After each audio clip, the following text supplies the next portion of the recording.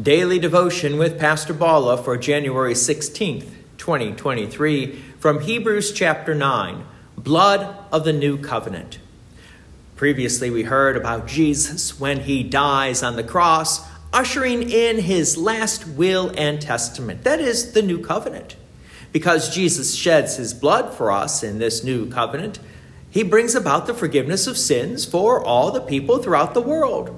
A one-time sacrifice versus the many sacrifices of the Old Testament, because the Old Testament sacrifices were not perfect. But the sacrifice of the Lamb of God, that is, the Son of God, Jesus the Christ, is the perfect sacrifice for the forgiveness of sins of the entire world. So let's continue with the book of Hebrews from Hebrews chapter 9, verse 18.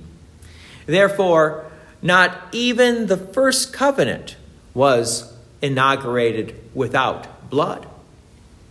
The author here is basically stating that Jesus had to die and shed his blood because even in the Old Testament sacrificial system, blood had to be shed, had to be spilled in order for atonement to be made. Verse 19, for when every commandment of the law had been declared by Moses to all the people, he took the blood of calves and goats with water and scarlet wool and hyssop and sprinkled both the book itself and all the people, saying, this is the blood of the covenant that God commanded for you. So as we talk about the new covenant and the shedding of blood and the sprinkling of blood and applying this blood to the people, we make a beautiful connection to the Lord's Supper. Because in the Lord's Supper, what do we receive? The very body and blood of Jesus Christ for the forgiveness of our sins with this bread and wine. We are purified, that is, made holy by faith and trust in the promises of God through the body and blood of our Lord and Savior, Jesus the Christ. Keep this in mind as the author of the book of Hebrews then continues, verse 21, and in the same way he sprinkled with the blood both the tent and all the vessels used in worship. Indeed, under the law, almost everything is purified with blood.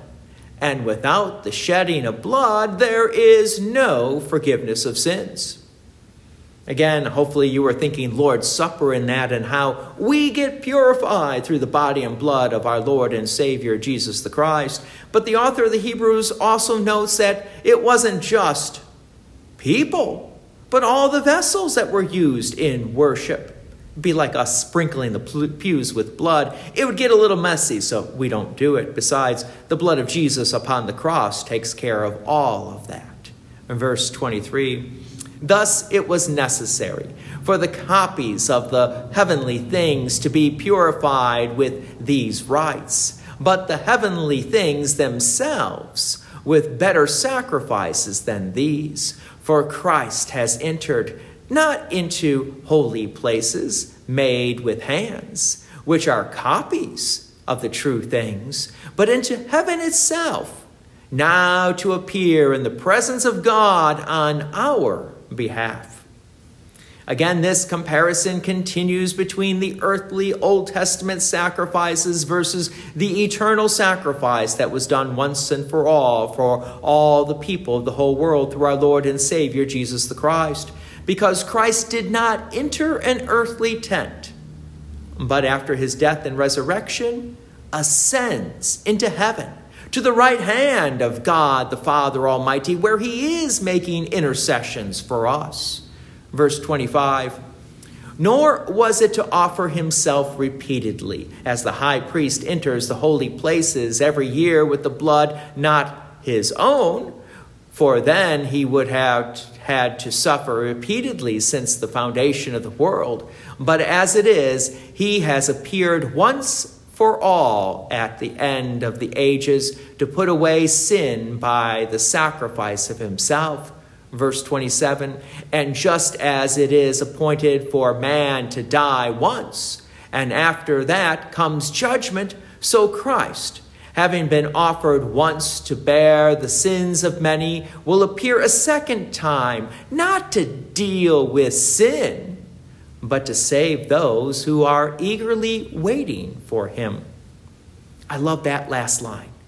That talks about the second coming of our Lord and Savior Jesus Christ, not to deal with sin, because sin has already been dealt with upon the cross. But Jesus comes again to deliver those who believe and trust in him to eternal paradise. So for Christians, the last day is perceived with great anticipation and rejoicing because of the blood of the new covenant that is brought in through our Lord and Savior Jesus the Christ. God's peace and many blessings be with you, and thank you for listening. And please take an opportunity to share this message with others. If you have enjoyed these daily devotions, please consider making a donation to Peace Lutheran Church, 24024 West Main Street, Plainfield, Illinois, 60544. Thank you again for listening.